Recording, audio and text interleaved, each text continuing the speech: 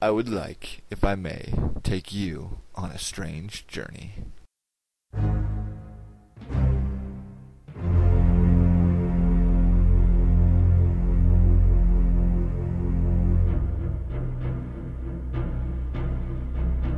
Welcome to another episode of 9 Cents, the one and only podcast devoted solely to the satanic perspective in our modern world. I'm your host, Adam Campbell.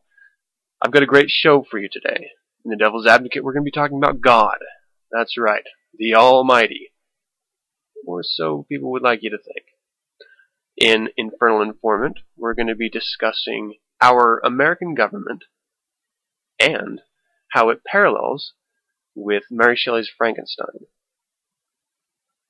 I would also like to discuss, later in Creature Feature, Red Dead Redemption's Undead Nightmare.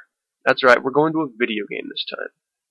And in the bizarre of the bizarre, I'm going to be talking about pissing on boots. That's right, pissing on boots. So, sit tight, strap yourself in, and get ready for a fun-filled episode of 9 Cents.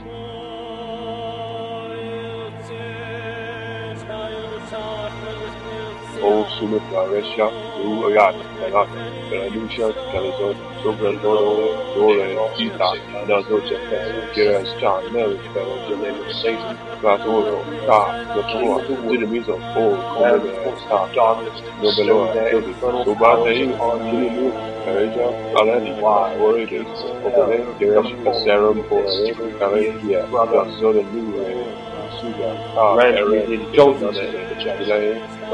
I've taken my name upon myself. I live to be of the Devil's Advocate. I beg the just. By all the gods I command these things of which I speak shall come forth and answer to your names by manifesting my will. Welcome to The Devil's Advocate. That was the new drop. I feel like I still have a little bit of work to do on it. I wanted sort of multiple layers of, I guess, ritual language mixed with that fantastic song from Eyes Wide Shut. But like I said, it still needs some work. I've got to sort of fine-tune it, so expect it to change for a couple weeks to come. Today in The Devil's Advocate, I would like to talk about God. And this is sort of a touchy subject because God means so many different things to so many different people. And the reason why I wanted to talk about God today, specifically, was because in last week's episode, when discussing magic, I had mentioned you are not God and you must work within the bounds of nature. But also on a day-to-day basis, whenever anyone asks me if I believe in God, I tell them, yes, I am my own God, and I certainly believe in myself.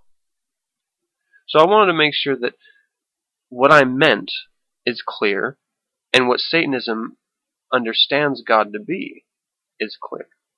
So let's first talk about the different types of God that people see. And we can run into some real problems with this because even in a specific Christian church, each individual has a different perception of what God means, what he looks like, if he looks like anything, and even if it's a he. But there are a few general ideas of what God stands for, or what God means, or what God is. So first there's the sort of cosmic deity that works within the bounds of nature, but still is conscious and separate from nature. This sort of cosmic being who watches over everything on a grand scale, but doesn't really involve himself or concern himself with individuals, down at the human level. He sort of just watches over the universe. And then there's the idea of a God that is very much interacting with human life, who's actually taking notes on what you do and what you don't do on a day-to-day basis. This God is the most commonly understood God, or commonly accepted idea as I see it, that people have, because he's the all-forgiving and the wrathful God.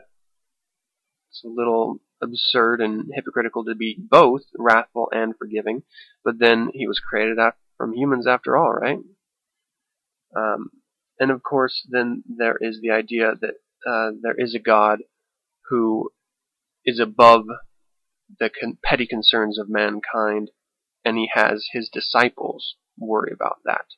So it's sort of a mix between the two previous discussed, where he's on the cosmic level, but he does have agents out amongst the different humans as prophets who are sort of doing the day-to-day,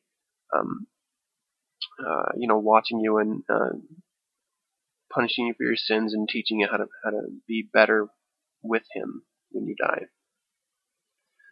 And then there's the idea that there is no God, that there never was a God, that God was a manifestation of mankind to explain the world around him, which was unexplained and still is.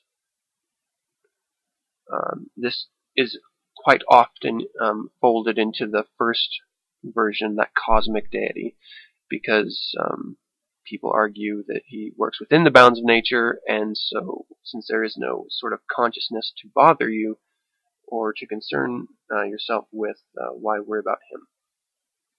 As Satanists, Anton LaVey in the Satanic Bible mentioned in a couple chapters about God, about a cosmic God, but not a cosmic God with a consciousness, a cosmic God with a very universe-oriented, order. See, when people think of God, they praise him when they do good things. But when they make mistakes, it's their fault, because they're the imperfect ones. God's never there to pick you up when you fucked up. Now, of course, when you're lost in the woods and you pray to God to show you the way, and you find your way back, well, it's always his great, great glory that helped you. But what about those people who stay lost and die? Did he forsake them? And then there's the standard, well, if there was a God, a loving God, why is there so much death in the world? Well, I submit to you that there is no God, that there never has been a God.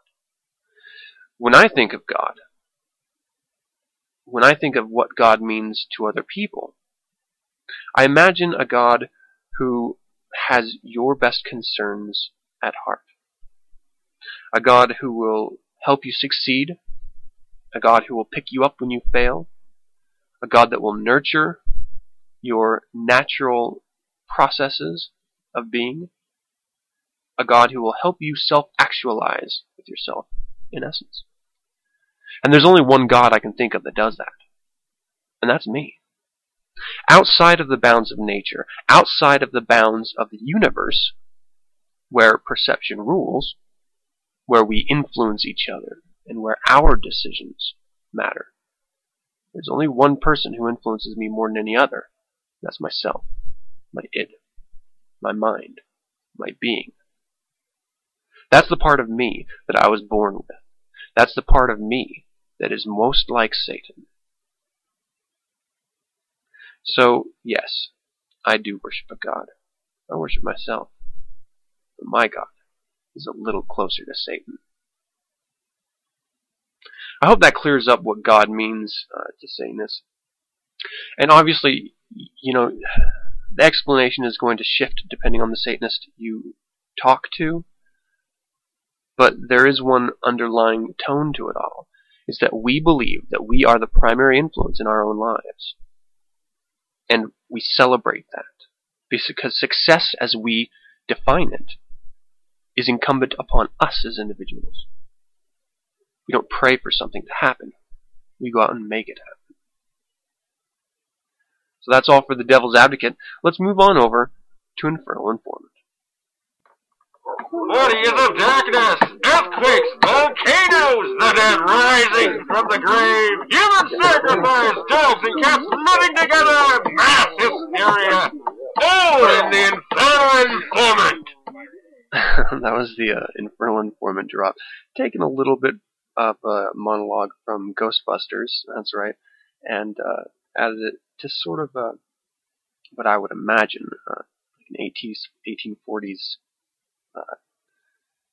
corner newsboy calling out the paper's headlines to passerbyers. I'm pretty happy with that. I'll probably refine it here a little bit later. I've got some other things in this show I need to sort of, focus on before I get to that. So how about we just dive right into Infernal Informant?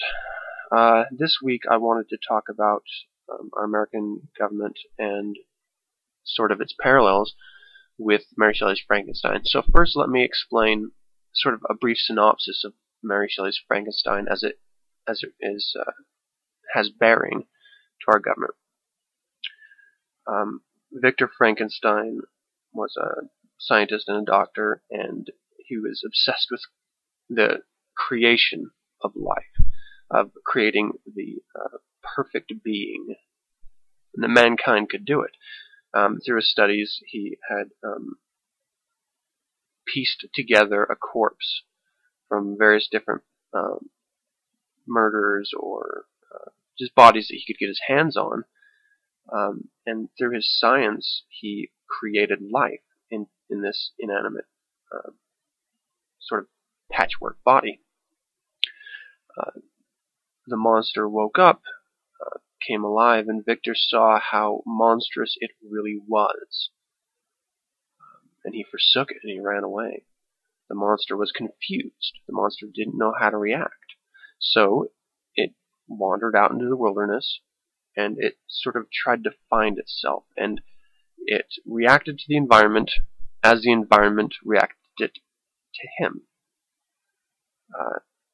He eventually shacked up in this cottage and observed a family and their behaviors and their appearance and their passions and their connection to each other, and he realized that he wasn't human. He thought he was, but he wasn't. So he vowed revenge on his creator, Victor Frankenstein.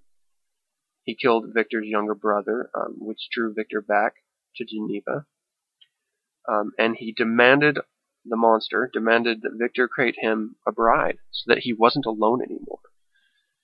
And this, made perfect sense. The monster was quite lonely, and since he was a creation and no one alive would love him, why not have Victor create him someone that would love him as well? And Victor started to, and at the last minute decided it was a horrible idea, killed the creature, and this infuriated the monster, who swore vengeance upon Victor once more, and ended up murdering everyone he loved and held dear. Then he fled into the wilderness. Ultimately, Victor chased down the monster killed Victor, and the monster killed himself. So, how does this parallel with our American government? Well, let's imagine that we as citizens and the individual states in which we reside are forming a more perfect union. And we want something that is better than anything that we've experienced before, throws back a little bit to Rome, because that was so successful, that version of democracy. But we also need checks and balances, and we need someone to sort of take on behalf of our state governments a national defense. And we can't trust one state with that. And so we create, here's the monster, the federal government. So we create the federal government with the best of intentions to create a more perfect union, just like Victor did with the monster. What we soon realized is that the government is not as perfect as we wanted it to be. And so we were pretty upset with it. We continued to try to refine it and make it more perfect throughout the years through legislation, through amendments to the Constitution, through electing representatives. But soon the government sort of was breaking under its own weight. And the only way to really prop it up was through money. We needed to fund the programs that we wanted to do, but we didn't want to be taxed. We start going into debt and we start borrowing money, and this is where the government didn't demand it, but the bride comes in. Because corporations are most certainly the bride. Now, we as the people didn't end up killing the bride in this scenario. We actually were enslaved by her. So this is where the story differs slightly. You see, corporations took over running the government from the people after the people created them both. Both of our creations turned against us. And though the individuals elected to office have the best intentions for America in mind, money gets in the way. Influence from the bride, corporations, gets in the way. So corporations start picking the people they want to run, funding them, and helping them win. And then when they get into office, call in their favors. This is sort of where we are, where we have literally had our government hijacked by corporations, and for some reason, we still have people complaining that it's not, in fact, corporations, but it's the individuals running the government. I complained quite loudly when George Bush was in office. He was an illegal second-term president, as I see it still. He was a terrible president. The worst tragedy in modern American history happened under his watch, after he was warned about it. He was, quite honestly, the worst president in all of history as I understand it. And he broke many laws, both international and national. Committed treason, torture. Patriot Act. I mean, the Patriot Act. So let's, now we have people looking at our current president. They're looking at him and saying that, he doesn't, he's not a real American, he wasn't born here, he's a secret Muslim, as if that's a bad thing. I mean, it seems like they're focusing so much on the individual and what that individual does that they're completely ignoring the man or men behind the scenes. And I think that's the way that the men behind the scenes want it. I mean, logic dictates that as long as it's any good magician's secret, they keep you diverted from what's really going on so that they can continue doing what they did and what they're doing. It's nothing new. It's been going on for a long time. But it seems like more and more I'm finding people don't realize that or aren't seeing it for what it is. We're arguing over individual presidents when we should be arguing over what the corporations are doing behind the scenes, what the banks are doing, what the insurance companies are doing, what the medical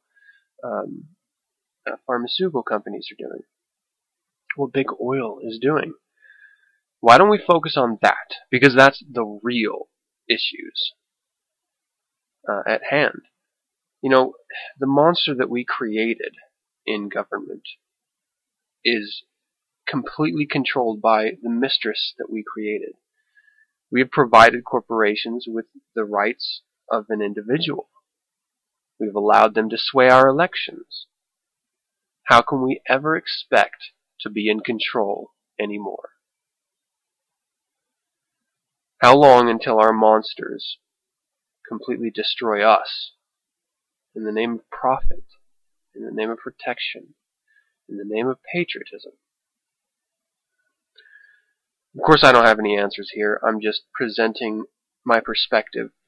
But I hope that you always vote with your conscience, no matter where that lies. And I hope you at least think about what's going on behind the surface, because that's where the truth always is. That's all for Infernal Informant. Let's go ahead and move over to Creature Feature. The sky is dark, moon piercing the night. Through the trees the damsel in distress comes, breaking through the underbrush, fear painted on her face. The darkness hunting her is near. She waits in the swamp, water slowing her escape. The creature nears, the damsel turns, hands rising to her sides as a last ditch effort to thrust the creature back. Welcome to Creature Feature.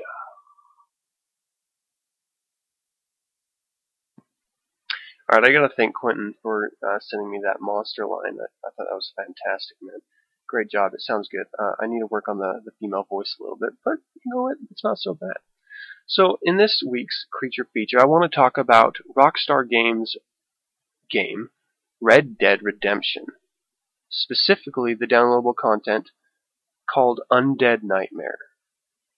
This is a story about the hero, John Marston, whose uncle is infested with sort of zombie virus, and it infects his wife and son, so he hogties them, leaves them in the back room of his cottage, and he goes in search for a cure. This search leads him throughout the South American West and into Mexico proper, where he eventually, well, I won't give you any spoilers, but he discovers the truth behind the infestation, and he corrects it to the best of his ability. What this means as a video game is, 8 to 10 hours of casual playing, enjoyment, and immersion in a zombie-filled western, which is just absolutely fantastic. It was a lot of fun to go through and play. I had a lot of time to play it this last week because I was sick for 2 days, so I just sort of vegged on the couch and wrapped myself in Undead Nightmare. There's a couple of reasons why I like Undead Nightmare as a video game, because one, it speaks to socio-political mindset of the Western American landscape, and it also speaks to modern-day bigotry and understanding and conspiracy of our government and our mistrust of each other as human beings. I love it when a game actually has a story to it, and this is all wrapped up in a fantastic myth. Also, the game speaks to a larger base about ritual and ancient knowledge. I got into the occult because I believed that there was ancient people or ancient groups or rituals that would unlock ancient knowledge, that would allow me to do things that I couldn't do otherwise.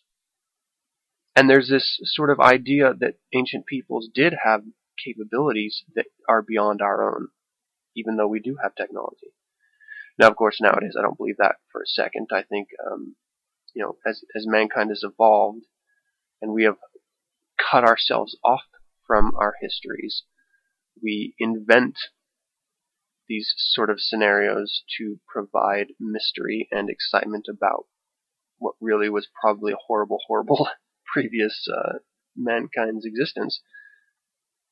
But nevertheless, it's entertaining, and that's really all I'm looking for. And this game was that, very entertaining. So I definitely suggest it. Check it out.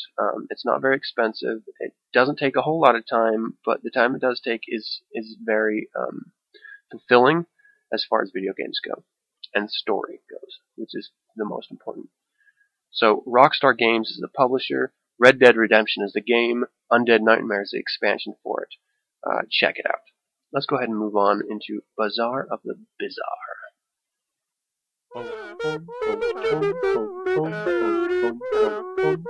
Welcome to the Bazaar of the Bizarre. The Bazaar of the Bizarre. I love that. I love that sound. It's so crazy and absurd. It's good stuff. So, like I said before, I'm going to try to keep this tight because I am already running way over, and the podcast I'm going to be cutting down significantly here. Probably on the government part because I was going a little bit crazy on running in circles with my words there. Bazaar the Bizarre. Have you ever pissed on your own boots? I have. And remembering this, because I hadn't for a very long time, actually stopped me from doing something that I really wanted to do at the time. I was in the Army, as many of my stories are, very drunk at the time. I had crashed, very tired, and in the middle of the night I woke up. I walked over into my closet, and I just took a leak on my newly polished combat boots. And it may have been this Freudian thing, but it was a pain in the ass the next day, quite frankly, when I had to, clean them up and wear them. But it was that action and that action alone that stopped me from my natural course years later. And in reality, it would only been a little bit while ago. So I'm going to refrain from giving the names in order to protect the innocents, but those of you who are listening, and those of you who, well, you know who you are, and I know you're going to hear this. So I hope you appreciate my momentary silence about who you are. So, I was over at a friend's house, and we were playing Rock Band or some video game, or sitting around drinking, or, I don't know, barbecuing or something. We were just hanging out. They had just moved into this house, and I ran across this box, because they had multiple boxes piled up in their living room full of like feminine hygiene products, like just brimming with feminine hygiene. I mean, there was tampons everywhere, there were pads everywhere, some other things that I don't really want to get into, but so immediately I'm like, who in their right mind would need this much product ever, let alone at 1 week a month? And so I look up at this girl, and I'm like, are you like Armageddon when it's your time of the month? Like, does blood come like spitting out like Linda Blair in Exorcist? Like, you're spinning around in a circle, and it's just like hell unleashed on earth. And the other people there were laughing and stuff, because we were drinking, and when you're drinking, that's funny. And she was just mortified, because she spit out the first thing that I guess came as a defense mechanism. My husband pisses the bed. And like, we were just stunned that, one, your wife would say that about you, and two, that she would tell a room full of guys that constantly make fun of each other. She just provided us with years of ammunition. Just years. And so immediately, he wasn't in the room at the time, so we start calling out to him, oh, you gotta get in here. You have to hear what just happened. She was very smart. It did absolutely divert us. And for a moment, I had stopped. I was like, which is more entertaining? Should I talk about her Armageddon flow, or should I talk about her husband now pissing the bed? We had to go with the husband. How could you not, right? So he comes in, we drop the dime on what his wife had done, and he just quickly spits out, look, I was drunk, I didn't get out of bed in time, I pissed the bed, what's the big deal? And that's when I remembered my boots. I couldn't say anything. And I couldn't go back to the Armageddon flow, because it had already passed, the moment was over. I just totally shut myself up, just remembering that I had done that one time. Oh, it's not a big deal. Okay. Because I wasn't about to go, share my own stories with them to try to connect in any level. It was horrible, and it was embarrassing. So anyway, that's this week's Bizarre the Bizarre, and really that's it for the show. Thank you so much for joining me. I did run over a little bit, about 15 minutes. Sorry about that. I hope to sort of trim this down and cut my BSing as much as I can, and really stay more to the point. This week was much more abstract than normal. I didn't bring up any specifics, really, and I'm going to be doing that in the future. I didn't this time because I sort of wanted to talk about that abstract notion of the government, and certainly the abstract notion of God. If you want to learn more about the Church of Satan, you can go to churchofsatan.com. You can also go to SatanNet, which is a social networking site, the Undercroft. You can find me on Facebook at 9 Cents. Or on Ustream, streaming live right now, every Sunday night. And until next week, my name's Adam Campbell. Hail Satan.